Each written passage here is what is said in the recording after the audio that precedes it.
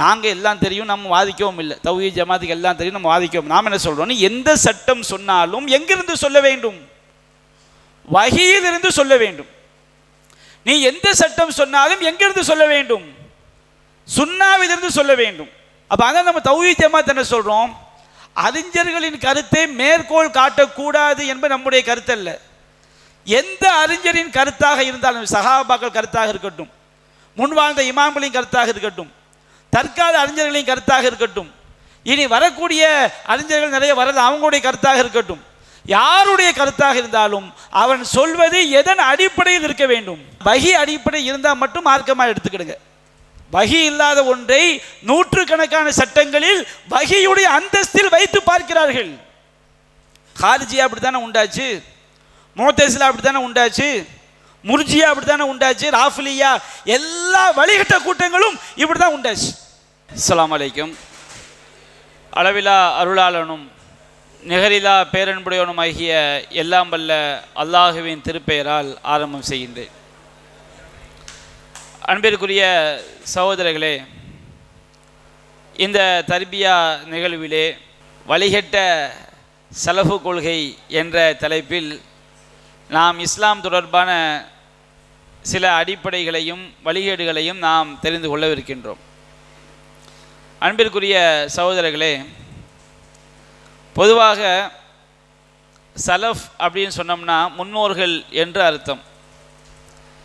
சில நேரங்களில் சில வார்த்தைகள் எந்த விதத்தில் ஒருவருக்கு பெயராக வருகிறது நாம் என்ன செய்ய முடியாது, சொல்ல பல காரணங்கள் இருக்கும். இப்போ நான் கூட கடையநல்லூர்லேருந்து திருநெல்வேலிக்கு போகும்போது கண்டக்டர் என்ன பார்த்து சொன்னார், திருநெல்வேலி இறங்குனார். நான் திருநெல்வேலியான்னு கேட்டேன்.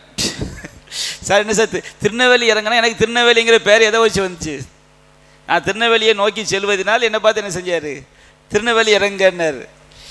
அதுமாதிரி நம்ம எல்லாம் பஸ்ஸில் போகும்போது சார் எத்தனை டிக்கெட் இருக்கும்பாங்க. நம்ம எல்லாம் டிக்கெட்டான்னு கேட்டால் நம்ம யாரும் என்ன கிடையாது, டிக்கெட் கிடையாது. நம்ம எல்லாம் டிக்கெட் எடுக்கக்கூடிய ஆட்களாக இருக்கிறதுனால நமக்கு என்ன பேரை வச்சுட்டாங்க, டிக்கெட்டுங்கிற பேரை என்ன செஞ்சிட்டாங்க, வச்சுட்டாங்க. இப்படி நம்ம தமிழில் இடவாகு பெயர், காலவாகு பெயர், தொழிலாகு பெயர், சினையாகு பெயர், நிறைய பெயர் இருக்குது. அதனால் ஒரு சலஃப்னு சொன்னோம்னா சிலர் என்ன செய்வாங்க, பாருங்கள் சலஃப் என்றால் சஹாபாக்கள், சலஃபு கொள்கை வழிகேடு என்று சொன்னால் சஹாபாக்களை வழிகேடு என்று சொல்கிறார்களா அப்படின்னு செய்வாங்க, கேட்பாங்க. ஒரு கூட்டத்துக்கு ஒரு பெயர் எந்த அடிப்படையில் தான் என்ன செய்யும், ஒரு பெயர் பெயராக மாறும். அது இதுதான் காரணம் என்ன செய்ய முடியாது, சொல்ல முடியாது. அப்போ நாங்கள் சஹாபாக்களை பின்பற்றுகிறோம் என்ற பெயரில் இஸ்லாத்தில் திருக்குர்ஆனும் நபிகள் நாயகம் சொன்ன அடிப்படைகளை தகர்க்கக்கூடிய வழிகட்ட பல அடிப்படைகளை உண்டாக்கக்கூடிய காரணத்தினால் இவர்களை நாம் என்ன செய்கிறோம், வழிகட்ட சலஃபி கொள்கை அப்படின்னு நம்ம சொல்கிறோம். இந்த சலஃபி கொள்கை வழிகேடு என்று நாம் சொல்வதற்கு முன்பாக ஒரு பேசிக், குர்ஆனும் சுன்னாவும் சொல்லக்கூடிய ஒரு பேசிக்கை நாம் தெளிவாக விளங்கிக் கொள்ள வேண்டும். சூரத்து நிசாவில் 4வது அத்தியாயம் 105வது வசனத்தில் அல்லாஹ் சொல்கின்றான், இன்னா அன்சல்னா இலைக்கல் கிதாப பில் ஹக்கி லி தஹ்கும பைனன் நாசி பிமா அராக்கல்லா. நபியே, இந்த வேதத்தை உமக்கு நாம் அருளி இருக்கிறோம். பில் ஹக்கி, உண்மையை கொண்டு. குர்ஆனில் சொல்லப்பட்ட எல்லா விஷயங்களுமே அதுதான், உண்மை தான். அதில் எந்த விதமான சந்தேகமும் என்ன செய்யாது, கிடையாது.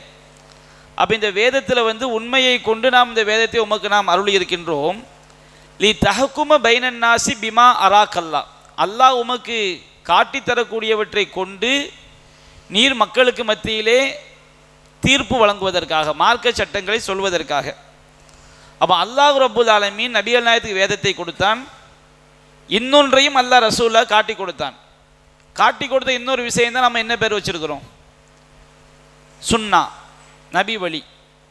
நபிகள் நாயகத்துடைய சொல், நபிகள் நாயகத்துடைய செயல், நபிகள் நாயகத்துடைய அங்கீகாரம், இந்த மூன்றுமே என்னது தான், சுன்னா, நபி வழி. நபிகள் நாயகத்தை பற்றி வர்ணனை, நபிகள் நாயகத்துடைய மூக்கு இப்படி இருக்கும், முகம் இப்படி இருக்கும், அதையும் ஹதீஸ் என்று சொன்னாலும் மார்க்க சட்டமாக உள்ள ஹதீஸ் எது மட்டும்தான், நபிகள் நாயகத்துடைய சொல், செயல், அங்கீகாரம், இது மட்டும்தான். அப்போ நபிகள் நாயகத்துக்கு அல்லாஹ் குர்ஆனையும் இறக்கி வைத்தான், சுன்னாவையும் அல்லாஹ் என்ன செய்தான், இறக்கி வைத்தான். சுன்னா என்பது குர்ஆனுக்கு விளக்கம். குரானில் இல்லாத பல விஷயங்கள் இதில் இருக்குது, சுன்னாவது என்ன செய்து இருக்கிறது.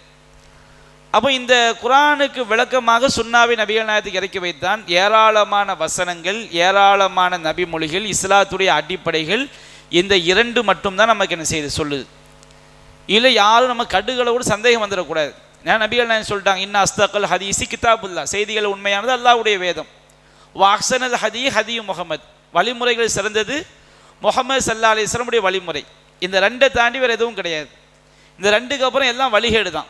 ஷர்ரல் உமூரி முஹ்தஸாத்துஹா, காரியங்களில் ரொம்ப கெட்டது இஸ்லாம் என்ற பெயரில் புதிதாக உண்டாக்கப்பட்டவை, நபிகள் நாயகம் காலத்தில் இல்லாமல் புதிதாக உண்டாக்கப்பட்டவை. வகுல்ல முஹ்தஸத்தின் பிதஆ, புதிதாக உண்டாக்கப்பட்டவை அனைத்துமே பிதஅத்துகள், நவீனங்கள். வகுல்ல பிதஅத்தின் லலாலா, எல்லா நவீனங்களும் வழிகேடுகள். வகுல்ல லலாலத்தின் ஃபின்னார், எல்லா வழிகேடும் எங்கே கொண்டு போய் சேர்த்துரும்? நரகத்தை கொண்டு போய் சேர்த்து விடும். அப்போ நபிகள் நாயகம் காலத்தில் இருந்து இஸ்லாத்துடைய அடிப்படை இரண்டு தான். ஒன்று திருமறை குரான், இன்னும் நபிகள் நாயகத்துடைய சொல் செயல் அங்கீகாரம், மார்க்கம் தொடர்பான சொல் செயல் அங்கீகாரம்.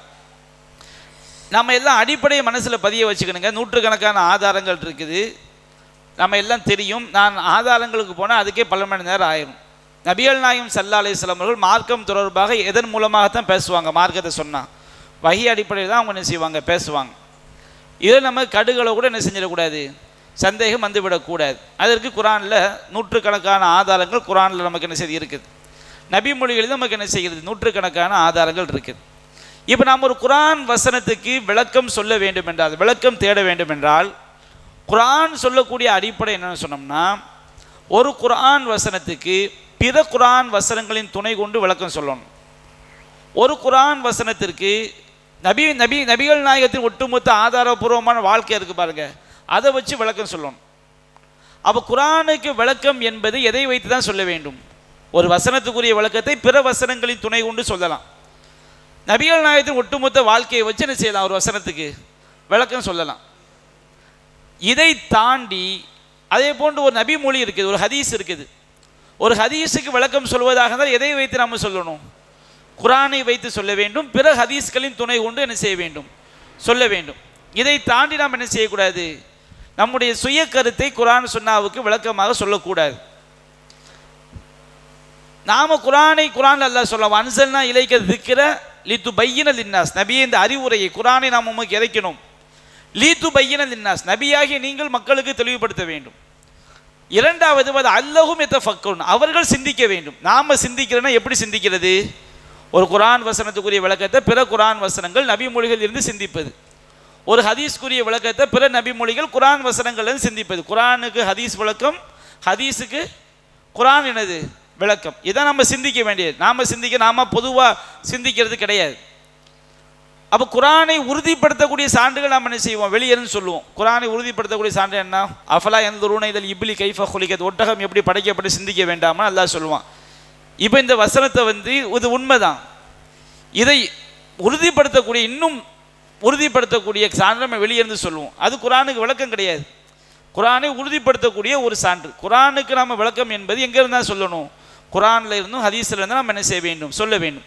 உறுதிப்படுத்தக்கூடிய சான்றுகள் என்பது அது தனி கேட்டகரி. சரி, இப்போ மேட்ருக்கு வந்துடுவோம். வழிகேடு எங்கேருந்து நீங்கள் தோங்குதுன்னு சொன்னோம்னா, ஒரு வழிகேடு எங்கேருந்து ஆரம்பிக்குதுன்னா, குரானுக்கு விளக்கம் சொல்லும்போது பிற குரான் வசனங்கள் நபி மொழிகளை துணை இல்லாமல் விளக்கம் சொல்லும்போது தான் எல்லா வழிகட்ட கூட்டங்களும் உண்டாகுது. உதாரணத்துக்கு ஷாஃபி மதுஹப்ல ஒரு அண்ணன் தன்னுடைய தங்கையோ அக்காவையோ தொட்டுட்டான்னு வச்சுக்கிடுங்க, அவனுக்கு ஒலு முறிஞ்சிடும். நீங்கள் ஒலு செஞ்சுட்டு வர்றீங்க, பெத்த தாய் வர்றாங்க, பெத்த தாய் மேலே லேசாக கை பட்டுட்டுன்னு வச்சுக்கிடுங்க, அவங்களுக்கு என்ன செஞ்சிடும்? ஒலு முறிஞ்சிடும். அல்லது ஒரு 2 வயசு பெண் குழந்தைய ஒரு தகப்பனார் ஒலு செஞ்சு தூக்கிட்டான்னு வச்சுக்கிடுங்க, அவருக்கு என்ன செஞ்சிடும்? ஒலு முறிஞ்சிடும். யாருடைய சட்டம்? ஷாஃபி மதுஹபுடைய சட்டம். இப்போ இதில் என்ன ஒரு டாபிக் வருது? பெண்களை தொட்டால் ஒலு முறியுமா டாபிக் வரும்போது குரானில் அல்லாஹ் சொல்கிறான், அவுல் லாமஸ்துமுன் நிசா, நீங்கள் பெண்களை தீண்டினால் தண்ணி கிடைக்காட்டா என்ன செஞ்சுக்கிடுங்க? தயமம் செஞ்சுக்கிடுங்க. லாமஸ்ங்கிற வார்த்தை இப்படி சொல்கிறதையும் குறிக்கும். உடல் உறவு இருக்கு பாருங்க, அதற்கு இலக்கியமாக என்ன செய்யப்படும்? லாமஸ்ங்கிற வார்த்தை என்ன செய்யப்படும்? பயன்படுத்தப்படும். பெண்களை தீண்டினால்னா உடல் உறவு கொண்டால் அப்படின்னு என்ன செய்யப்படும்? பயன்படுத்தப்படும். இவங்க 2 வார்த்தையில் எந்த அர்த்தம்? இப்படி தொடக்கூடிய அர்த்தமா அல்லது உடல் உறவு அர்த்தமானு பார்க்கும்போது நபிகள் நாயகம் ஸல்லல்லாஹு அலைஹி வஸல்லம் அவங்க தொழும் பொழுதே அவங்க ஆயிஷா ரலியல்லாஹுடைய கைகள் ரசூலாவை தேடுது, அவங்களுடைய உள்ளங்கால் என்ன செய்யுது, ரசூலாவுடைய கைப்படுது. அப்போ ஒரு பெண் தொட்டால் ஒது முடியும் என்று சொன்னால் ஆயிஷா ரலியல்லாஹு தொடும்போது ரசூலா தொழுகையை முடிச்சிருக்கணும். ரசூலா தொழும்போது ஆயிஷா குறுக்க படுத்திருப்பாங்க. வீடு சின்ன வீடு, தன்னுடைய கை விரலால் குத்துவாங்க, காலை மடக்கிடுவாங்க, திரும்ப என்ன செய்வாங்க, ரசூலா தொழுவாங்க. அப்போ தொழும்போது ரசூலா என்ன செஞ்சுருக்கிறாங்க, ஆயிஷா ரலியல்லாஹு அவர்களை தொட்டு இருக்கிறார், தீண்டி இருக்கிறார்கள். ஆயிஷாவுடைய விரல் யாரை தொட்டு இருக்குது, ரசூலாவுடைய கால் பாதங்கள் என்ன செய்திருக்கிறது, தொட்டு இருக்கிறது. நபிகள் நாயகம் ஸல்லல்லாஹு அலைஹி வஸல்லம் தன்னுடைய பேத்தி உமாமாங்கிற சிறுமியை வச்சுக்கிட்டு என்ன செய்வாங்க, தொழுவாங்க. சுஜூதுக்கு போகும்போது என்ன செஞ்சுக்கிடுவாங்க, இறக்கி விட்டுக்கிடுவாங்க. இப்படிலாம் ரசூலா தொழுது இருக்கிறாங்க. அப்போ தொட்டா ஒழு முடியும்னா ரசூலாவுடைய நடைமுறை அதுக்கு மாற்றமாக இருக்குமா, இருக்காது. அப்போ இங்கே தொழுதல் என்பது எதைத்தான் குறிக்கும், உடல் உறவைத்தான் குறிக்கும். அப்படிங்கிற முடிவுக்கு நாம் எதை வச்சே வந்துடலாம், சுன்னாவை செஞ்சால் வந்துடலாம். இதை இப்போ மசகு செய்கிறது, வம்சஹூபி ரூசிக்கும்னு குரானில் வருது, நீங்கள் மசகு செய்யுங்கன்னு சொல்லி. அவன் ஆய்வுக்கு போகிறான். மசகு என்றால் தலைமுடியை முழுவதும் தடவினாலும் மசகு தான், இப்படி தொட்டு எப்படினாலும் என்னது தான், மசகு தான். அதனால் சாஃபி மதுஹப் சட்டம் என்ன, இப்படி தொட்டு இப்படின்னா போதும். இந்த ஆய்வு எதுக்குன்னு கேட்குறேன். குரானுக்கு விளக்கம் யார், ரசூல்லா. ரசூல்லா எப்படி செஞ்சாங்க, சல்லூக்கமா ரைத்து மூணு, என்ன எவ்வாறு தொழ கண்டீர்களோ அவ்வாறு தொழுங்கன்னு சொன்னாங்க. ஹுது அன்னி மனாசிக்கும், என்னிடமிருந்து நீங்கள் உங்களுடைய கிரியைகள் எடுத்துக்கொள்ளுங்கன்னு சொன்னாங்க. அவங்க ஒழு செய்யும்போது கையை நனைத்து முன்னெற்றியில் வைத்து பிடரி வரை கொண்டு சென்று மீண்டும் முன்னெற்றிக்கு பிறகு ஆட்காட்டு விரதை காதுகளை விட்டு வலது பிறகு தான் என்ன செஞ்சாங்க, தடவுனாங்க. அப்போ இந்த மதுஹபில் நிறைய வழிகேடுகள் மசாயில் பிரச்சனைகள் ஏற்படுவதற்கு என்ன காரணம் சொன்னோம்னா, குரானை எதை வைத்து விளங்க மாட்டார்கள், குரானை வைத்து விளங்க மாட்டார்கள், குரானை ஹதீஸை வைத்து என்ன செய்ய மாட்டார்கள், புரிய மாட்டார்கள். அவங்களுடைய லாஜிக் என்ன செய்வாங்கன்னா, உள்ளே கொண்டு போய் திணிச்சு என்ன செய்வாங்க, சட்டம் சொல்லும்போது நிறைய வழிகேடு என்ன செஞ்சிருது உண்டு. ஹதீஸ் தெளிவாக இருக்கும்போது என்ன செய்வாங்க, தங்களுடைய சுய சரக்கை உள்ளே கொண்டு போய் திணிப்பாங்க. இதனால தான் வழிகேடு என்ன செய்ய தோணுச்சு. ரெண்டாவது விளங்கிடுங்க, இந்த மாதிரி வழிகேடு வந்துச்சுங்களா, கொள்கை ரீதியிலான நிறைய வழிகட்ட கூட்டம் உண்டானது காரணமும் குரான் சுன்னாவை, குரானை ஹதீஸை வச்சு புரியணும், ஹதீஸை எதை வச்சு புரியணும், குரானை வைத்து புரிய வேண்டும். இது இந்த அடிப்படை தவற விட்டது தான். இப்போ நீங்கள் ஹாரிஜியான்னு ஒரு வழிகட்ட கூட்டம் வந்தாங்க. ஹாரிஜியா கூட்டத்தினுடைய பல வழிகட்ட கொள்கையில் ஒரு கொள்கை என்ன, விபச்சாரம் பண்ணால் காஃபிர், விபச்சாரம் பண்ணால் காஃபிர். ஒருத்தன் திருடிட்டான், திருடுனா அவன் யார், காஃபிர். கொலை பண்ணிட்டான் அவன் யார், காஃபிர். பெரும்பாவம் செஞ்சான் அவன் யார், காஃபிர். இதுக்கு அவன் என்ன ஆதாரம் வச்சான், ஒரு சில ஹதீஸ்க்கு அந்த மாதிரி புரிவதற்கு தோதுவாக இருக்குது. ஒரு முஸ்லீமை திட்டுவது பாவம், அவனை கொல்வது குஃபுர் அப்படின்னு ரசூலுல்லாஹ் சொன்ன ஹதீஸ் என்ன செய்யுது இருக்குது. அப்போ ஒரு முஸ்லீமை கொன்னா என்னது, குஃபுர் தானே, அப்போ அவன் காஃபிர். நபிகள் நாயகம் ஸல்லல்லாஹு அலைஹி வஸல்லம் அவங்க சொன்னாங்க, ஒருத்தன் விபச்சாரம் பண்ணும்போது ஈமானோடு இருந்து கொண்டு என்ன செய்வதில்லை, விபச்சாரம் செய்வதில்லை. ஒருத்தன் திருடும் போது ஈமானோடு இருந்து கொண்டு என்ன செய்வதில்லை, திருடுவதில்லை. அப்போ இந்த ஹதீஸையெல்லாம் பார்க்கும்போது விபச்சாரம் பண்ணால் அவன் காஃபிர் தான், திருடுனா அவன் யார் தான், காஃபிர் தான். இந்த மாதிரி ஒரு சில செய்திகளை நேரடியாக புரிந்து கொண்டு ஹாரிஜியா கூட்டம் என்ன செய்தார்கள், பெரும்பாவம் செஞ்சிட்டாலே அல்லது பாவம் செஞ்சிட்டாலே அவன் யார், காஃபிருங்கிற முடிவுக்கு வந்தாங்க. ஒரு ஹதீஸை இப்படித்தான் புரிய வேண்டுமான்னு பார்த்தா அப்படி புரியக்கூடாது. ஏன்னா ஹதீஸை எதை வச்சு புரிய வேண்டும், குரானை வைத்து புரிய வேண்டும். குரானில் அல்லாஹ் விபச்சாரம் செஞ்சவங்களை பற்றி அல்லாஹ் சொல்லும்போது, விபச்சாரம் வல்லதானி எழுத்தியானிகா மின்குமா, உங்களில் முஸ்லிம்களாகிய உங்களில் அந்த விபச்சாரம் குற்றத்தை செய்யக்கூடிய இருவர் அப்படிங்கிறான். விபச்சாரம் குற்றம் செய்யக்கூடியவங்க அல்லாஹ் யாரில் உள்ளவங்கன்னு சொல்கிறான், யாரில் உள்ளவங்கன்னு சொல்கிறான், முஸ்லிம்களில் உள்ள உங்களில் இருந்து விபச்சார குற்றத்தை செய்யக்கூடிய இருவரை நீங்கள் அவங்கள என்ன செய்யுங்க, தண்டனை கொடுங்க அப்படின்னு அல்லாஹ் என்ன செய்யறான், சொல்லி காட்டுறான். அப்போ அல்லாஹ் ரப்புல் ஆலமீன் விபச்சார குற்றம் செய்யக்கூடியவர்களை உங்களில் உள்ளவர்கள் அல்லாஹ் என்ன செய்ய சொல்லும்போது, விபச்சாரம் குற்றம் செஞ்சால் காஃபின் ரசூலா எப்படி நேரு முரணா எப்படி நபிகள் சொல்லுவாங்க. அப்போ ஹதீஸ்களை நாம் பல ஹதீஸ்களை எடுத்து பார்க்கும் பொழுது, நாம் எந்தெந்த பாவங்கள் இணை வைப்பு அல்லாத பாவங்களை செய்யும்போது காஃபிராயிட்டான், ஈமான் இல்லை அப்படின்னு வந்துச்சுன்னா முழுமையான ஈமான் இல்லை என்று தான் புரிய வேண்டும். உங்களில் ஒருவர் தனக்கு விரும்பும்போதே தன் சகோதரனுக்கு விரும்பாதவரை என்ன செய்ய முடியாது, ஈமான் கொண்டவர் ஆக முடியாது. இவர் என்ன செய்கிறாரு, எனக்கு மட்டும் நெய்ச்சோறு தால்சா கிடைச்சா போதும், அவனுக்கு கிடைக்கக்கூடாதுன்னு இப்போ நான் நினைக்கிறேன், இப்போ நான் காஃபிரா உண்மையிலே பாவம்னு சொல்லிட்டு போயிடலாம். இப்போ ஒரு ஆள் ஹதீஸை கொண்டு வந்து தனக்கு விரும்புவதை தன் சகோதரனுக்கும் விரும்பாதவரை என்ன செய்ய முடியாது, ஈமான் கொண்டவர் ஆக முடியாது. இப்போ நான் எனக்கு விரும்புறது அவருக்கு விரும்புதுன்னு வச்சுக்கிடுங்க, இப்போ நான் காஃபிரா? அந்த ஹதீஸை பார்க்கும்போது அப்படி தான் விளங்கும். தனக்கு விரும்புவதே தன் அதே மாதிரி நபிகள் சொன்னாங்க, எவனுடைய தொந்தரவுகளில் இருந்து அவன் அண்டை வீட்டுக்காரன் பாதுகாப்பு பெறவில்லையோ அவன் என்ன கிடையாது, ஈமான்தாரி கிடையாது. முஸ்லீம்னா யாரு? தன்னுடைய நாவினாலும் கரத்தினாலும் பிற முஸ்லீம்களுக்கு தொல்லை தராதவன் தான் யாரு, முஸ்லீம். அப்போ எந்த ஹதீஸில் எல்லாம் சில பண்புகள் சொல்லப்பட்டு இந்த பண்பு இல்லாட்டா ஈமான் இல்லை, இந்த பண்பு இல்லாட்டா முஸ்லீம் இல்லை அப்படின்னு வந்துச்சுன்னு வச்சுக்கிடுங்க, ஷிர்க் அல்லாத எந்த ஹதீஸ் வந்தாலும் அதற்கு என்ன விளக்கம் நம்ம விளங்கிக்கணும், முழுமையான ஈமான் இல்லை. என்ன அர்த்தம் இல்லை, முழுமையான ஈமான் இல்லை. ஏன்னு கேட்டோம்னா ஷிர்க் அதாவது பாவம் செஞ்சவனும் மூமின் என்பதற்கு குர்ஆனில் நிறைய ஆதாரம் இருக்குது. பாவம் செஞ்சவனும் மூமின் என்பதற்கு ஏராளமான நபிமொழி, இதை விட நூற்றுக்கணக்கான நபிமொழிகள் இருக்குது. நபிகள் நாயகம் சொல்லுவாங்க, ஒருத்தன் வந்து பூமி நிறைய பாவத்தை சுமந்துட்டு வருவான், அல்லாஹ்க்கு என்ன செஞ்சிருக்க மாட்டான், இணை வச்சிருக்க மாட்டான், அல்லாஹ் அவனுக்கு பூமி நிறைய மன்னிப்பு கொடுப்பான். ஒருத்தன் அல்லாஹ்க்கு இணை வைக்காமல் மௌத்தாயிட்டான் வச்சுக்கிடுங்க, அவனுக்கு எல்லா பாவங்களையும் மன்னிப்பான். அப்போ ஒரு சஹாபி கேட்டார், வயின் ஜனா வயின் சலக்க, அவன் விபச்சாரம் செய்தான் திருடினாலுமா? அப்போ நபிகள் என்ன சொன்னாங்க, வயின் ஜனா வயின் சலக்க, அவன் விபச்சாரம் செஞ்சிருந்தாலும் சரி திருடினாலும் சரி அவன் ஷிர்க் வைக்காட்டா அவனுக்கு என்ன கிடைக்கும், மௌத்தா போகும்போது ஷிர்க் வைக்காட்டா அவனுக்கு என்ன கிடைக்கும், சொர்க்கம் கிடைக்கும், தௌஹீதில் மௌத்தானா. அப்போ இப்படி பெரும்பாவம் செய்தவர்கள் காஃபிராக மாட்டார்கள் என்பதற்கு நூற்றுக்கணக்கான ஆதாரங்கள் இருக்கும் பொழுது ஒரு செய்தியை மட்டும் ஈமான் இல்லைன்னு வந்து விட்டுனா அந்த செய்தி எப்படி புரிஞ்சுக்கணும், முழுமையான ஈமான் இல்லை, அவன் ஈமான் தாலி தான், ஈமான் பண்பு ஈமானுக்குரிய பண்பு அவன்கிட்ட என்ன செய்யலை இல்லை, இப்படி தான் என்ன செய்யணும் புரியணும். அப்போ இந்த ஹாரிஜியாக்கள் ஏன் வழிகட்டு போனாங்க, பல வழிகேடு அவங்கள்ட்ட வந்துச்சு. ஏன் அவங்க வழிகட்டு போனாங்க, குர்ஆனுக்கு வந்து எதை வச்சு விளக்கம் சொல்லணும், ஹதீஸ், எல்லா ஹதீஸை வச்சு நம்ம விளக்கத்தை புரியணும். ஹதீஸுக்கு மற்ற எல்லா ஹதீஸு குர்ஆன் வசனத்தை வச்சு என்ன செய்யணும், விளக்கத்தை புரியணும். இந்த மாதிரி நீங்கள் ஒவ்வொரு வழிகட்ட கூட்டத்தை நீங்கள் எடுத்துக்கொண்டாலும் அந்த கூட்டத்திடம் வழிகேடு உண்டாவதற்கு காரணம் குர்ஆனை வைத்து ஹதீஸை புரிய வேண்டும், ஹதீஸை வைத்து குர்ஆனை புரிய வேண்டும் என்ற அடிப்படையே அந்த வழிகேடர்கள் தகர்த்தார்கள். இதனால தான் முஅ்தஸிலா உண்டாச்சு, ஹாரிஜியா உண்டாச்சு, முர்ஜியாங்கிற ஒரு வழிகட்ட கூட்டம். முர்ஜியா கூட்டத்துடைய என்ன ஷிர்க் வச்சாலும் அதை என்ன செஞ்சிருவான், மன்னிச்சிருவான். ஹாரிஜியா ஒரு புறம்னு சொன்னால் முர்ஜியா இன்னொரு புறம். ஹாரிஜியா என்ன சொன்னான், பாவம் செஞ்சிட்டாலும் அவன் காஃபிர். முர்ஜியா என்ன செஞ்சான், ஷிர்க் வச்சாலும் அல்லா என்ன செய்வான், மன்னிப்பான். முஅ்தஸிலா என்ன செஞ்சான், அல்லாஹ்க்கு உருவம் இருக்குதுங்கிறது என்ன செஞ்சான், மறுத்தான். இப்படி ஒவ்வொரு கூட்டம் வழிகட்ட கூட்டங்கள் உருவாவதுக்கு காரணம் வந்து குர்ஆனை எப்படி அணுக வேண்டும், ஹதீஸை எப்படி அணுக வேண்டும் என்பதை புரியாத காரணத்தினால்தான். நபிகள் நாயகம் ஸல்லல்லாஹு அலைஹி வஸல்லம் அவர்கள் அவங்க வாழ்நாளில் கொடுத்த எல்லா மார்க்க தீர்ப்பும் குர்ஆனை அடிப்படையாக வைத்து கொடுத்தார்கள் அல்லது புதிய வஹி இறங்கியவுடன் சொன்னார்கள். இப்போ நபிகள் நாயகம் ஸல்லல்லாஹு அலைஹி வஸல்லம் அவங்கள்ட்ட வந்து ஒரு சஹாபி கேட்குறார், அல்லாஹ்வின் தூதரே, கழுதையை வந்து அல்லாஹ்வுடைய மார்க்கத்துக்கு ஆதரவாக ஒருத்தன் பயன்படுத்துகிறான், இவனுக்கு என்ன நன்மைன்னு கேட்டாங்க. ரசூலுல்லாஹ் வஹி இறங்கலை. அப்போ நபிகள் நாயகம் குர்ஆனை வச்சு பதில் சொன்னாங்க. என்ன பதில் சொன்னாங்க, குர்ஆனில் அல்லாஹ் சொல்கிறான், ஃபமை யாமல் மிஸ்கால தர்ரத்தின் ஹைரை யரா, யார் அணு அளவு நன்மை செய்கிறானோ அதை அவன் மறுமையில் கண்டுகொள்வான்.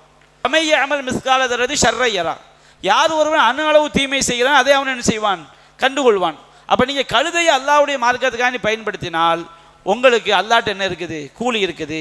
அப்போ ரசூலுல்லாஹ்வுடைய இந்த தீர்ப்பு எதை வைத்து அவர்கள் சிந்தித்து கொடுத்தார்கள், நபிகள் நாயகம் ஸல்லல்லாஹு அலைஹி வஸல்லம் வஹியை வச்சு என்ன செஞ்சாங்க, சிந்திச்சு தீர்ப்பு கொடுத்தாங்க. நபிகள் நாயகத்துடைய தீர்ப்புகள் நீங்கள் பார்த்தீங்கன்னா சில தீர்ப்புகள் வந்து வஹியை சிந்தித்து ரசூலுல்லாஹ் என்ன செஞ்சுருப்பாங்க, தீர்ப்பு சொல்லியிருப்பாங்க.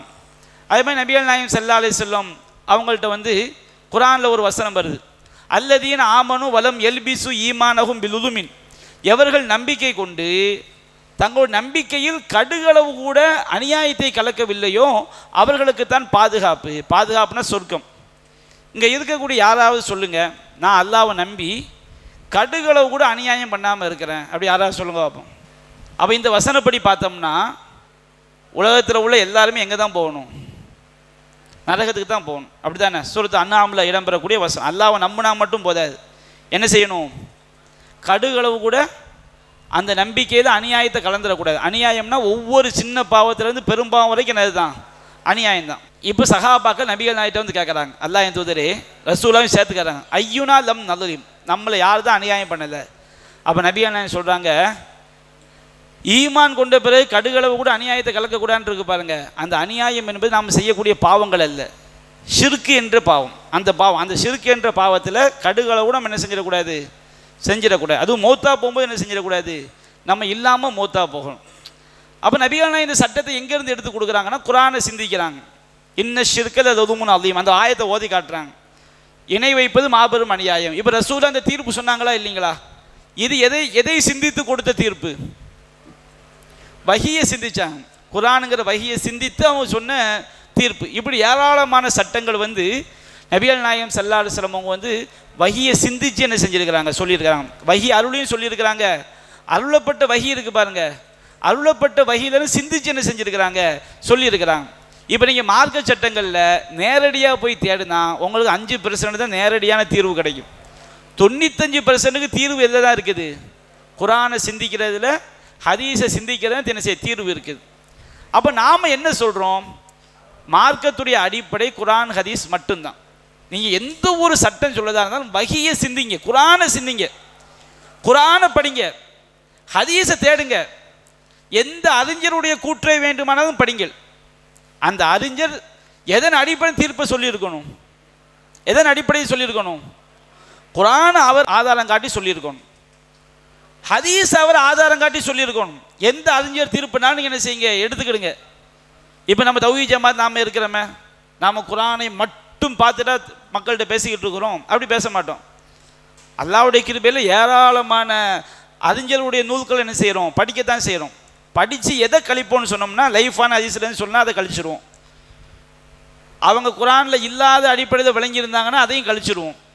எதை அவங்க குர்ஆன்லேருந்து கரெக்டாக விளங்கி சொல்கிறாங்களோ அதை என்ன செய்வோம், மார்க்க இந்த அறிஞர் இப்படி விளங்கி இருக்கிறது கரெக்டாக இருக்குது, நம்ம இதை என்ன செய்வோம், தீர்வாக சொல்லுவோம். அது அந்த அறிஞருடைய கருத்தை எடுப்பது கிடையாது. அல்லாஹ் ரப்புல் ஆலமீன் எல்லோருக்கும் ஞானத்தை ஒரே மாதிரி கொடுக்கல. அல்லாஹ் ரப்புல் ஆலமீன் யூத்தில் ஹிக்மத மையஷாவ், தான் நாடியோருக்கு அல்லாஹ் என்ன செய்கின்றான், ஞானத்தை கொடுக்கின்றான். வமை யூத்தல் ஹிக்மத ஃபகத் ஊத்திய ஹைரன் கஸ்தீரா, யாருக்கு ஞானம் வழங்கப்பட்டிருக்கிறதோ அவர் ஏராளமான பாக்கியம் என்ன செய்யப்பட்டு விட்டார், வழங்கப்பட்டு விட்டார். அப்போ நமக்கு குர்ஆன் சுன்னாவிலிருந்து ஞானத்தை அல்லாஹ் எல்லோருக்கும் சமமாக கொடுக்க மாட்டான். ஒருவனுக்கு உதிக்காத ஞானத்தை இன்னொருவனுக்கு அல்லாஹ் என்ன செய்வான், சிந்திக்கும் போது கொடுப்பான். அப்போ யார் சட்டம் சொன்னாலும் எங்கிருந்து சொல்ல வேண்டும், குர்ஆனிலிருந்து சொல்ல வேண்டும், ஹதீஸிலிருந்து சொல்ல வேண்டும். இப்போ இந்த சலஃபு வழிகேடு என்ன செய்கிறாங்கன்னா, எப்படி ஹாரிஜியாக்கள் பல புதிய அடிப்படைகளை உண்டாக்கினார்களோ, முஅ்தஸிலாக்கள் எப்படி பல புதிய அடிப்படைகளை உண்டாக்கினார்களோ, அதே போன்று இந்த வழிகேடர்கள், நான் சொல்வது சலஃப்னா சஹாபாக்கள் அல்ல, இன்றைக்கு நவீன சலஃபி கொள்கை என்று சொல்லக்கூடிய இந்த வழிகேடர்கள் மார்க்கத்தின் பெயரால் புதிய அடிப்படைகளை உண்டாக்குகிறார்கள். என்ன அடிப்படை உண்டாக்குகிறார்கள்? குர்ஆன் சுன்னாவை சஹாபாக்கள் விளங்கியது போன்றுதான் விளங்க வேண்டும் அப்படிங்கிறாங்க. அதுக்கு அவங்க துணை அதை நியாயப்படுத்த என்ன கேள்வி கேட்குறாங்க தெரியுமா? அப்துல் நாசிர் சொன்ன மாதிரி எதுக்கு புரியணும், அப்துல் கரீம் சொன்ன மாதிரி எதுக்கு புரியணும், வேற எவன் பெறையாச்சு அவன் சொன்ன மாதிரி எதுக்கு புரியும், அதை விட சஹாபாக்கள் சேர்ந்தவர்கள் அப்படிங்கிறான். நாம் அந்த வாதமே வைக்கல. நாங்கள் எல்லாம் தெரியும், நம்ம வாதிக்கவும் இல்லை. தௌஹீத் ஜமாத்துக்கு எல்லாம் தெரியும், நம்ம வாதிக்கவும். நாம் என்ன சொல்கிறோம், நீ எந்த சட்டம் சொன்னாலும் எங்கிருந்து சொல்ல வேண்டும், வஹீயிலிருந்து சொல்ல வேண்டும். நீ எந்த சட்டம் சொன்னாலும் எங்கிருந்து சொல்ல வேண்டும், சுன்னாவிலிருந்து சொல்ல வேண்டும்.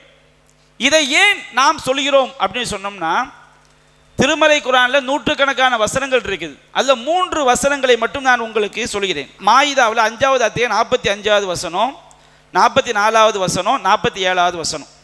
அந்த 3 வசனங்கள் என்ன? வமல்லம் யஹ்கும் பிமா அன்ஸலல்லாஹ் ஃபஉலாயிக ஹுமுல் காஃபிரூன்.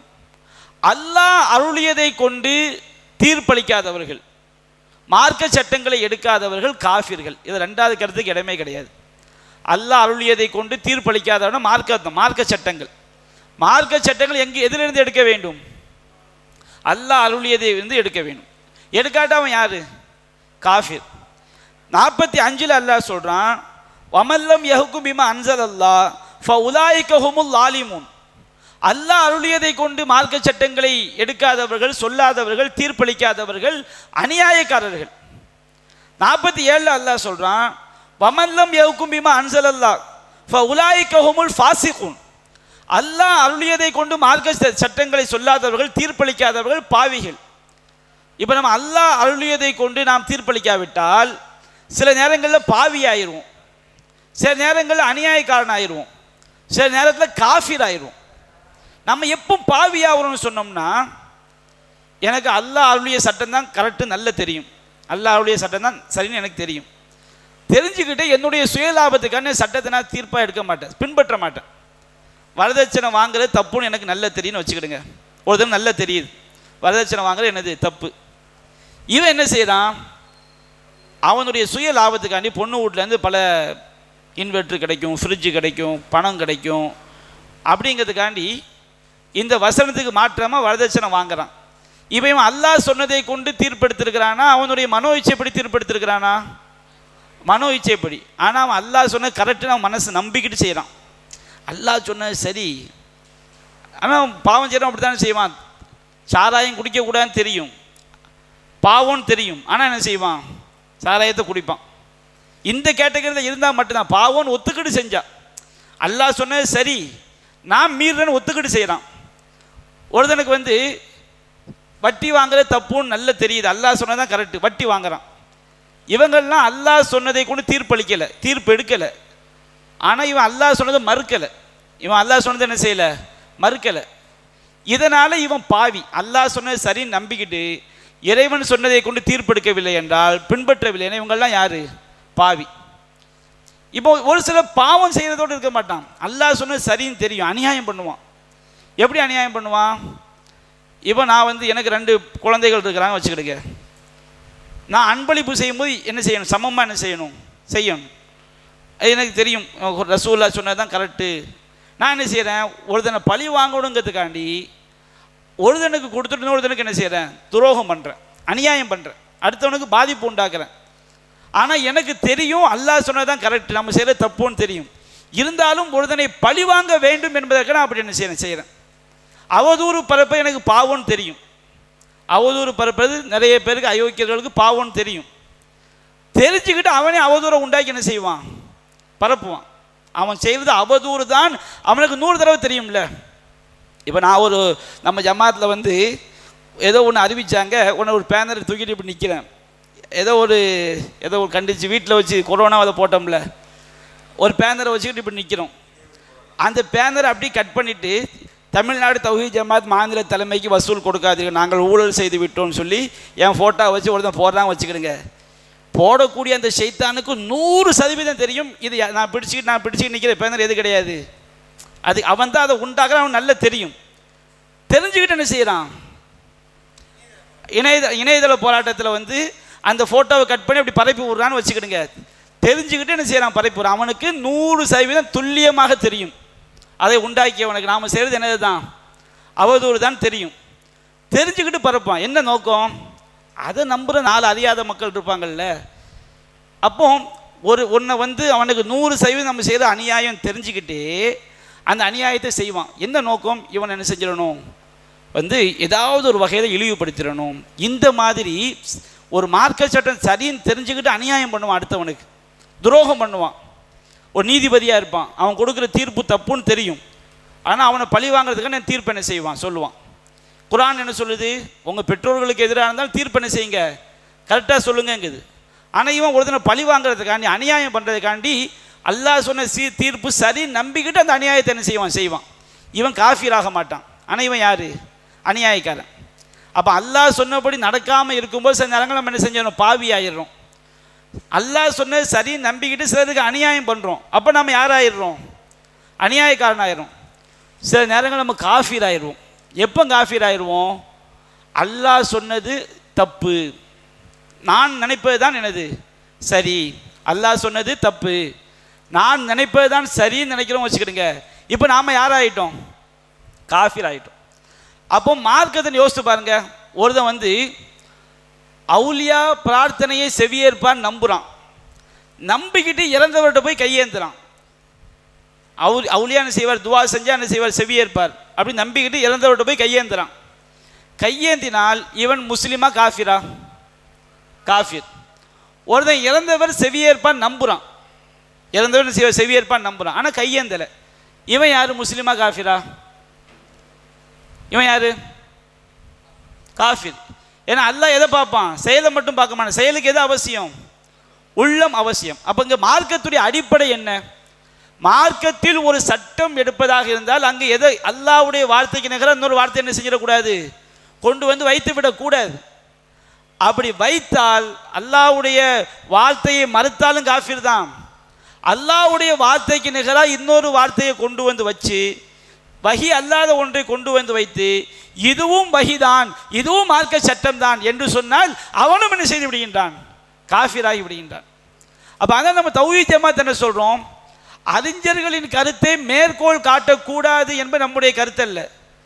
எந்த அறிஞரின் கருத்தாக இருந்தாலும், சஹாபாக்கள் கருத்தாக இருக்கட்டும், முன்வாழ்ந்த இமாம்களின் கருத்தாக இருக்கட்டும், தற்கால அறிஞர்களின் கருத்தாக இருக்கட்டும், இனி வரக்கூடிய அறிஞர்கள் நிறைய வரது அவங்களுடைய கருத்தாக இருக்கட்டும், யாருடைய கருத்தாக இருந்தாலும் அவன் சொல்வது எதன் அடிப்படையில் இருக்க வேண்டும். வஹி அடிப்படை இருந்தால் மட்டும் மார்க்கமாக எடுத்துக்கிடுங்க. வஹி அடிப்படையில் இல்லையா, மனித கருத்தை மார்க்கமாக கொண்டு வந்து வைத்து விட்டால் அதில் மறைமுகமாக உள்ள நம்பிட்டோம் வச்சுக்கிடுங்க. மனித கருத்தை மார்க்கமாக தெரிஞ்சே நம்பிட்டோம் வச்சுக்கிடுங்க, அது குஃபுர். அப்போ இந்த சலபு வழிகள் என்ன செய்கிறாங்க, நீ எந்த கருத்தை புரிவதாக இருந்தாலும் எங்கிருந்து புரியணுங்கிறாங்க, சஹாபாக்கள் புரிந்த மாதிரி இமாம்கள் புரிந்த மாதிரி புரிய வேண்டும் என்கிறார்கள். அப்போ அப்படி ஏன் புரியணும், ஒரு கருத்தை எங்கேருந்து ஹதீஸ்லேருந்து புரிங்க. இப்போ மனுஷரின் அஃபாஸாத்தி ஃபில் உக்கத், முடிச்சுகளில் ஊதக்கூடியவற்றை தீங்கை விட்டும் பாதுகாப்பு தேடுகிறேன். முடிச்சுகளில் ஊதக்கூடியவற்றை தீங்குக்கு நாம் குரான் ஃபுல்லாக தேடி பார்க்கணும், ஹதீஸ் ஃபுல்லாக தேடி பார்க்கணும். ஒரு ஹதீஸ் அது விளக்கமாக வருது, நம்ம விளக்கமாக சொல்கிறோம். நாம் தூங்கும்போது ஷைத்தான் என்ன செய்யலாம், நம்ம பெடலில் வந்து 3 முடிச்சு போடுறான், தூங்கு தூங்கு தூங்குங்கிறான். நம்ம முழிச்சிட்டா ஒரு முடிச்சு என்ன செஞ்சிருது, அவிழ்ந்து விடுகிறது. ஒது செஞ்சிட்டா 2வது முடித்து அவிழ்ந்து விடுகிறது. தொழுது விட்டால் 3வது முடிச்சு அவிழ்ந்து விடுகிறது. அப்போ சைத்தான் வந்து பல வசனங்களில் பெண்பாலாக சைத்தான் செய்யப்படுகான், சொல்லப்படுகான். சில தீய செயலை செய்யும்போது ஆண்பாலாக சொல்லப்படும், சில தீய செயலை சொல்லும்போது எப்படி சொல்லப்பட்டிருக்கு, பெண்பாலாக சொல்லப்பட்டிருக்கு. இந்த வசனத்தில் அவன் வழி கெடுப்பதற்காக அவன் முடிச்சு போட்டு ஊதுவதை பெண்பாலாக என்ன செய்யப்பட்டிருக்கு, சொல்லப்பட்டிருக்கிறது. மலக்குமார்கள் ஆணா பெண்ணான்னு கேட்டால் அவங்க அல்லாஹ்வுடைய படைப்பு, அவங்கள ஆணும் கிடையாது பெண்ணும் கிடையாது. ஆனால் மலக்குமார்கள் நிறைய இடங்களில் பாருங்கள் பெண்பாலாக சொல்லப்பட்டிருக்கும். ஒன் நாசி ஆத்தி கருக்கா, பறிக்கக்கூடியவர்கள் மீது சத்தியம், அது பெண்பால் வார்த்தை தான். ஆனால் அது யாரை குறிக்கும், மலக்குமார்களை குறிக்கும். ஒன் நாஷி தாத்தி நஷ்டா, சுறுசுறுப்பாக இயங்கக்கூடியவர்கள் மீது சத்தியமாக. ஒ சாபி ஹாத்தி சபுகா, நீந்தி செல்லக்கூடியவர்கள் மீது சத்தியமாக. அங்கே யாரும் பெண்பால் தான் மொழிபெயர்க்க மாட்டாங்க. அது மொழிபெயர்த்தா எப்படி தான் மொழிபெயர்க்கணும், நீந்தி செல்லக்கூடிய பெண்கள் மீது சத்தியமாக மொழிபெயர்க்கணும். ஆனால் அப்படி யாரும் மொழிபெயர்க்க மாட்டாங்க. அங்கே எப்படி தான் மொழிபெயர்ப்பாங்க, நீந்தி செல்லக்கூடியவர்கள் மீது சத்தியமாக. முந்தி செல்ல சில ஆளுங்க பிராய்க்கில் மலக்குமார்களே போட்டுருவாங்க, முந்தி செல்லக்கூடிய வானவர்கள் மீது சத்தியமாக. அதே எப்படி மலக்குமார்களுடைய சில பண்புகள் பெண்பால் பன்மையாக சொல்லப்படுகிறதோ அதே மாதிரி திருமறை குரானில் பல இடங்களில் ஷைத்தானுடைய சில பண்புகள் பெண்பால் பன்மையான செய்யப்பட்டு சொல்லப்பட்டு. அப்போ அதில் ஒரு இடம் இது எது, மின்ஷரின் அஃபாஸாத்தி ஃபில் உக்கத், முடிச்சுகளில் ஊதக்கூடியவைகளின் மீது சத்தியமாக. அது பெண்பாலா மொழிபெயர்க்குமா என்ன வந்துடுது, அப்படி ஒரு பெண்கள் இருக்கிறாங்க போல் இருக்கு அப்படின்னு என்ன செஞ்சிருது, அர்த்தம் வந்துடுது. அதை நம்ம மொழிபெயர்ப்பு என்ன செஞ்சிடும், முடிச்சுகளில் ஊதக்கூடியவைகளுமே சத்தியமாக நம்ம மொழிபெயர்த்திருக்கோம். இப்போ நம்ம ஹதீஸை வச்சு காட்டோமா, நீங்கள் சலஃபு கொள்கையில் போய் கேட்டுங்க, முடிச்சுகளில் ஊதக்கூடியவன் என்னப்பா, அது ஷைத்தான், சூனியக்காரியை குறிக்கும். சூனியக்காரிங்கிறதுக்கு என்னப்பா ஆதாரம், சூனியக்காரிங்கிறதுக்கு இப்னு அப்பாஸ் சொல்லியிருக்கிறாரு. இப்னு அப்பாஸ் சொன்னார், எங்கேருந்து சொன்னார், வஹீல் என்ன ஆதாரம். அப்போ உங்கள் விளக்கத்தை விட இப்னு அப்பாஸ் விளக்கம் இங்கே தான் வழிகேட்டை திணிக்கிறான். எங்கள் விளக்கம் நாங்கள் சொல்லலப்பா, நீ எதற்கு குரானுக்கு விளக்கம் சொல்ல எங்கேருந்து சொல்லு, குரானுக்கு விளக்கம் எங்கேருந்து சொல்லணும், குரான்லேருந்து சொல்லணும். நீ எந்த மார்க்க தீர்ப்புனாலும் கொடு, நாங்கள் சொல்லக்கூடிய கருத்தை நீ கொடுக்க வேண்டியதில்லை. நீ கொடுக்கக்கூடிய தீர்ப்பு எதன் அடிப்படையில் இருக்க வேண்டும், வஹீயின் அடிப்படையில் என்ன செய்ய வேண்டும், இருக்க வேண்டும். சில ஆளுக்கு நீங்கள் நம்ம தௌஹீத் ஜமாத்தில் இருந்தீங்கன்னா நல்ல வரதட்சணை கல்யாணத்தில் போய் சாப்பிடுவாங்க. அவங்கள கூப்பிட்டு ஏன்பா இப்படிலாம் செய்கிறீங்க, அவன் யோக்கியனா இவன் யோக்கியனா, மாவட்ட தலைவர் அவர் யோக்கியரா, செயலாளர் இவர் யோக்கியரா, கிளை தலைவர் இவர் நல்லவரா, சரிப்பா அவங்க எல்லாம் அயோக்கியராக இருக்கட்டும், நீ யார், நீ என்ன செய்வ அப்படின்னு கேட்டால் நீ கரெக்டாக நடக்க வேண்டியானே, போங்க பாய் அப்படிலாம் எல்லாம் அயோக்கியப்பதாக இருக்கும். நானும் ஒரு இவன் நாளைட்டு அல்லாட்ட போய் அப்படி சொன்னா, நீ ஏன்பா தொழலை, யா அல்லா அவர் தொலைவில்லை, இவர் தொலைவில்லை, இவன் தொலைவில்லை, நான் தொலைவில்லை, அப்படியப்பா சரி உன்னை மட்டும் நீ சொல்ல காரணம் சரி, நல்லா சொர்க்கத்துக்கு அனுப்பிடுவானா, இது என்ன விளையாடுற மேட்ரா மார்க்கத்தில்? அவன் சரியில்லை இவன் சரியில்லை, நான் என்ன செஞ்சிடறேன் அதே மாதிரி இருப்பேன்னு சொன்னால் விளையாடுற மேட்ரா? அப்போ நாளைக்கு அல்லாஹ்ட்ட போய் நிற்கும் போது இந்த சட்டத்தை நீ எங்கிருந்து எடுத்தாய் என்று கேட்டால் இவர்களுக்குரிய பதில் என்ன? இறைவா உன்னுடைய வஹியை சிந்தித்தேன் என்று சொல்வார்களா? உன்னுடைய தூதர் சொன்னதை நான் செய்தேன் சொல்வார்களா? ஆதாரபூர்வமான செய்திகளை காட்ட முடியுமா? காட்ட முடியாது. இப்படி ஆயிரக்கணக்கான வழிகேடுகளை திணிப்பதற்கு இவங்க எடுத்த ஆயுதம் தான் என்ன ஆயுதம்? சஹாபாக்களின் கருத்தை வச்சு மார்க்கத்தை விளங்கணும் அப்படிங்கிற ஒரு ஆயுதம். ஜும்மா தொழுகைக்கு 2 பாங்கு இருக்குது. ரபியா நாயகம் காலத்தில் ஜும்மாக்கு எத்தனை பாங்கு? 1 பாங்கு. தெளிவாக தெரியுது. நான் கேட்குறேன், ஒரு சுன்னத்தை அல்லாஹ் சொன்ன ஒரு சட்டத்தை நான் செய்யாமல் சரின்னு ஒத்துக்கிட்டு செய்யாமல் போயிட்டால் நான் பாவி. அல்லாஹ் சொன்ன சட்டம் சரின்னு தெரிஞ்சுக்கிட்டு நான் ஒருத்தனுக்கு அநியாயம் பண்ணுறேன் வச்சுக்கிடுங்க, நான் அநியாயக்காரன். அல்லாஹ்வுடைய சட்டம் சரி என்று இருக்கும் பொழுது நான் இன்னொன்றை மார்க்க சட்டமாக ஆக்கினால் நான் யார்? இதற்கு பதில் சொல்லிடுங்க. சலஃபுகள் சொல்லணும் பார்ப்போம். சலஃபுகள்கிட்ட போய் சவுதி சலஃபுகள் சொல்கிறாங்கல்ல, சவுதியில் உள்ள இமாம்கள் சலஃப், அவங்கள்ட்ட இந்த கேள்வியை அவங்க கேட்டு பதில் சொல்லணும். என்ன பதில் சொல்லணும்? நபிகள் நாயகம் காலத்தில் ஜும்மாக்கு 1 பாங்கு தான் சொல்லப்பட்டிருக்கு. தெளிவாக நபிகள் நாயகத்துடைய வழிமுறை தெளிவாக இருக்கிறது. நீங்கள் இன்றைக்கு ஜும்மாவிற்கு 2 பாங்கள் சொல்கிறீர்களே, இது மசாயில் கருத்து வேறுபாடு. மசாயில் கருத்து வேறுபாடு என்ன? ஒரு ஹதீஸில் 2 பாங்கன்னு ஒரு ஹதீஸில் 1 பாங்கன்னு ஒரு ஆள் இந்த ஹதீஸை எடுத்துக்கிட்டாரு, ஒரு ஆள் அந்த ஹதீஸை எடுத்துக்கிட்டாரு. இதுதான் மசாயில் கருத்து வேறுபாடு. சரிதானே? ஒரு ஹதீஸ் இல்லை, ஒரு ஆள் ஒரு ஹதீஸ் சஹீங்கிறாரு, ஒரு ஆள் ஒரு ஹதீஸை லைஃபுங்கிறாரு. அவர் இந்த ஹதீஸை சஹீன்னு சொல்கிறவர் செய்கிறாரு, லைஃபுங்கிறவர் என்ன செய்கிறாரு? செய்யாமல் போகிறாரு. இது மசாயில் கருத்து வேறுபாடு. ஆனால் நபிகள் நாயகம் ஒன்றை செய்திருக்க அதற்கு மாற்றமாக ஒன்று மார்க்க சட்டமாக நடைமுறைப்படுத்தப்படுகிறது, தெளிவாக தெரிகிறது. தெரிந்தும் நான் அதை செய்வேன், நபிகள் நாயகம் செய்ததை நான் செய்ய மாட்டேன் என்று தீர்ப்பெடுத்தால் ஒன்று நீங்கள் சொல்லிட்டு போங்க, அது எல்லாம் பாவம்தான், எங்களால் முடியலப்பா, நாங்கள் அப்படி சவுதி உலமாக்கள் சொல்லிட்டாங்க வச்சுக்கிடுங்க, நம்ம அதில் தலையிட போவது கிடையாது. அல்லது இந்த செலவு சொல்லிட்டாங்க வச்சுக்கிடுங்க, எல்லாம் நடக்குது, எங்களால் ஒன்றுமே பண்ண முடியாது, தப்பு தான் பாய், நாங்கள் சுண்ணாவை தான் பின்பற்றோன்னு சொல்லிட்டா போயிடலாம். ஆனால் இவங்க அதுக்கு சப்பக்கட்டு கட்டுறாங்க. வஹி இல்லாத ஒன்றை நூற்றுக்கணக்கான சட்டங்களில் வஹியுடைய அந்தஸ்தில் வைத்து பார்க்கிறார்கள். ஹாரிஜியா அப்படி தானே உண்டாச்சு, முஅத்தஸிலா அப்படி தானே உண்டாச்சு, முர்ஜியா அப்படி தானே உண்டாச்சு, ராஃபிலியா, எல்லா வழிகட்ட கூட்டங்களும் இப்படி தான் உண்டாச்சு. சரி, இதற்கு என்ன பண்ணுறாங்க? சஹாபாக்கள் கருத்து என்ன செஞ்சிடறாங்க?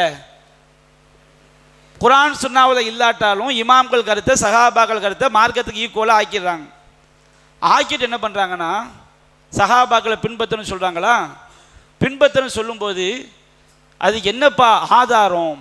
சஹாபாக்களை பின்பற்றணும்னு சொல்கிறீங்கல்ல, அதுக்கு என்ன ஆதாரம் கேட்டோம்னா, எப்படி ஹாரிஜியாக்கள், முஅத்தஸிலாக்கள், ஷியாக்கள் குரானுடைய வசனங்களுக்கு பொய்யும் புரட்டுமான விளக்கங்களை கொடுத்தார்களோ அது போன்ற விளக்கங்களை குரானை திரித்து செய்ய நூற்றுக்கணக்கான வசனங்களை சலஃபுகள் கை வச்சிருக்காங்க. நூற்றுக்கணக்கான வசனங்கள். சாபிகுன அவ்வதூன மினல் முஹாஜிரின் வல் அன்சார், அன்சாரிகளது முஹாஜிர் முந்தி சென்ற முதலாம் அவர்கள், அடுத்து வந்த அன்சாரி முஹாஜிர் சஹாபாக்கள், இந்த 2 சாராருக்கும் அல்லாஹ் எதை வாக்களிச்சிட்டான்? சொர்க்கத்தை வாக்களிச்சிட்டான். அந்த வசனத்தை பல உரைகள் நாம் தெளிவுபடுத்தியிருக்கிறோம். சுருக்கமாக சொல்கிறேன். 9ஆம் அத்தியாயத்தில் ஆரம்ப கால சஹாபாக்கள், பிற்கால சஹாபாக்கள், 2 சஹாபாக்களை பற்றி சொல்லக்கூடிய தகவலை எதற்கு ஆதாரமாக ஆக்குகிறார்கள்? சஹாபாக்களை பின்பற்ற வேண்டும் என்பதற்கு ஆதாரமாக ஆக்குறாங்க.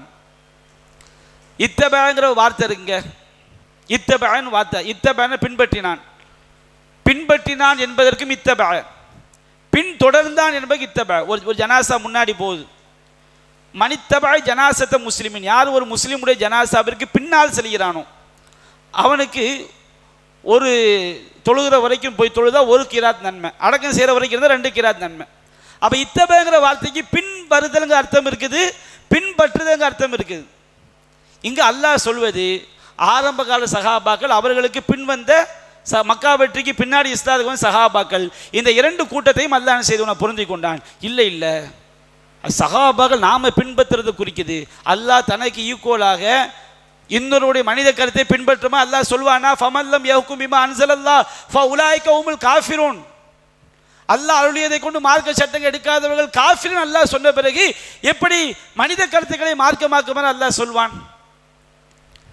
பக்ராவது ஒரு வசனம் வருது, நபிமார்களுக்கு ஒவ்வொரு நபியாக சொல்லி நபிமார்களுக்கு அருளப்பட்ட நம்பிக்கை கொண்டோம் அப்படின்னு சொன்ன பிறகு அல்லாஹ் சஹாபாக்கள் சொல்வான், நீங்கள் எப்படி நபிமார்களுக்கு அருளப்பட்டதை நம்பிக்கை வச்சுருக்கிறீங்களோ அதை மாதிரி அந்த காஃபிர்கள் நம்புனா அவன் யார்? முஸ்லீம். ஃபைன் ஆமனூ பி மிஸ்லிமா ஆமன்தும் பிஹி, நீங்கள் எதை நம்பிக்கை கொண்டிருக்கிறீர்களோ அது போன்று அவர்கள் நம்பினால், யார்? காஃபிர்கள் நம்பிட்டா அவங்க யார்? நேர்வழி பெற்றவர்கள். முஸ்லீம்கள் எதை நம்பிக்கை கொண்டான்னு வசனத்துக்கு மேலே வந்துடும்.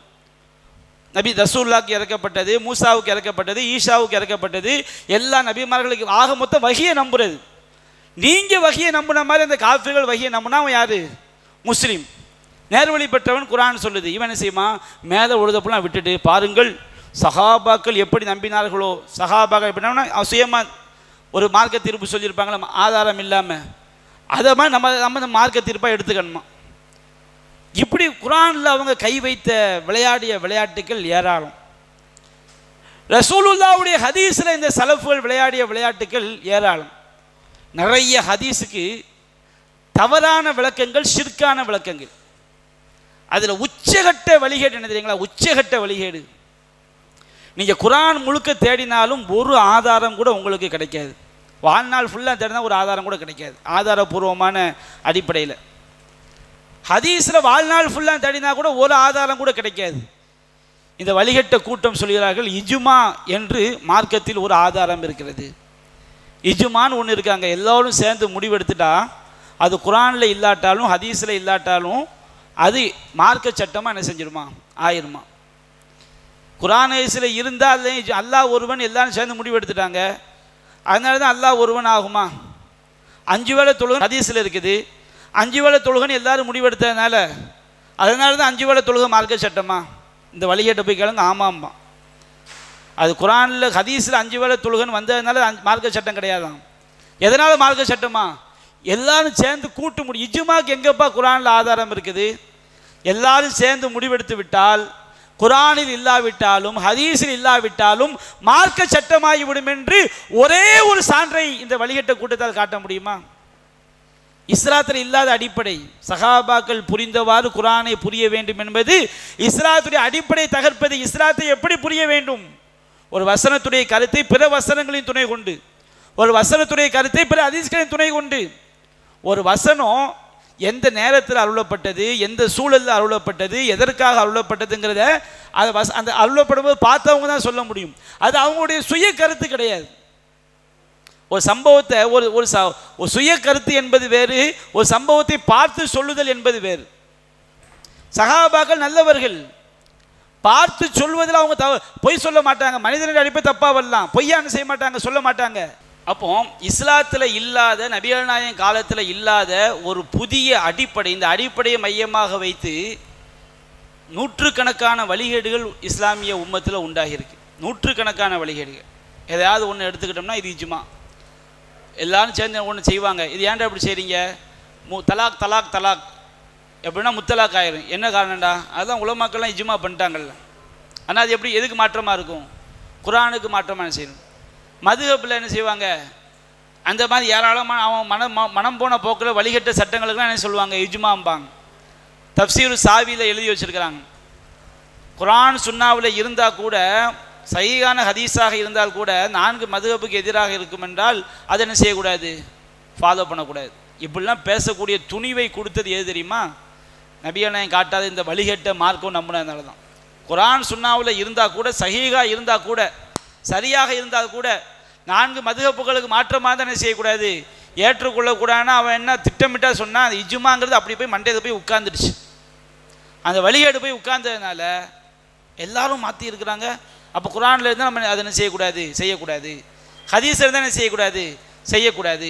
அப்போ இந்த எப்படி ஹாரிஜியா, முஅ்தஸிலா, ராஃபிதியா எண்ணற்ற வழிகட்ட கூட்டங்கள் குர்ஆன் சுன்னாவை எப்படி புரிய வேண்டுமோ அப்படி புரியாமல் பல வழிகேடுகளை உண்டாக்கினார்களோ அதுபோன்று இந்த சலஃபி கூட்டம் என்று சொல்லக்கூடியவர்கள், இந்த வழிகட்ட கொள்கைக்கு சொந்தக்காரர்கள், இஸ்லாத்துடைய அடிப்படையை மாற்றி மனித கருத்துக்களை இறைவனுக்கு நிகராக வைக்கக்கூடிய ஒரு காட்சியை பார்க்கிறோம்.